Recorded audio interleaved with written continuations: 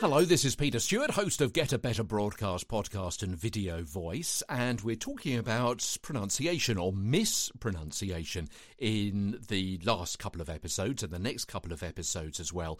The English language is such a tough language to learn, as this rhyme suggests. It's called Our Strange Lingo. I've got the copyright credits in the show notes today.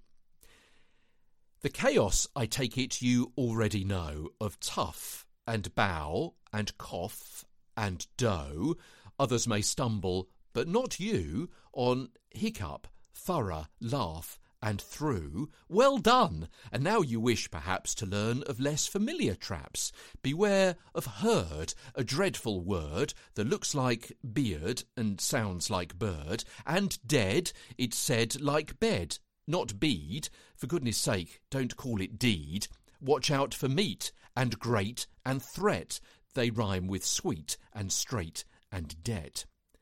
A moth is not a moth in mother, nor both in bother, broth in brother. And here is not a match for there, not dear and fear, for bear and pear. And then there's dose and rose and lose.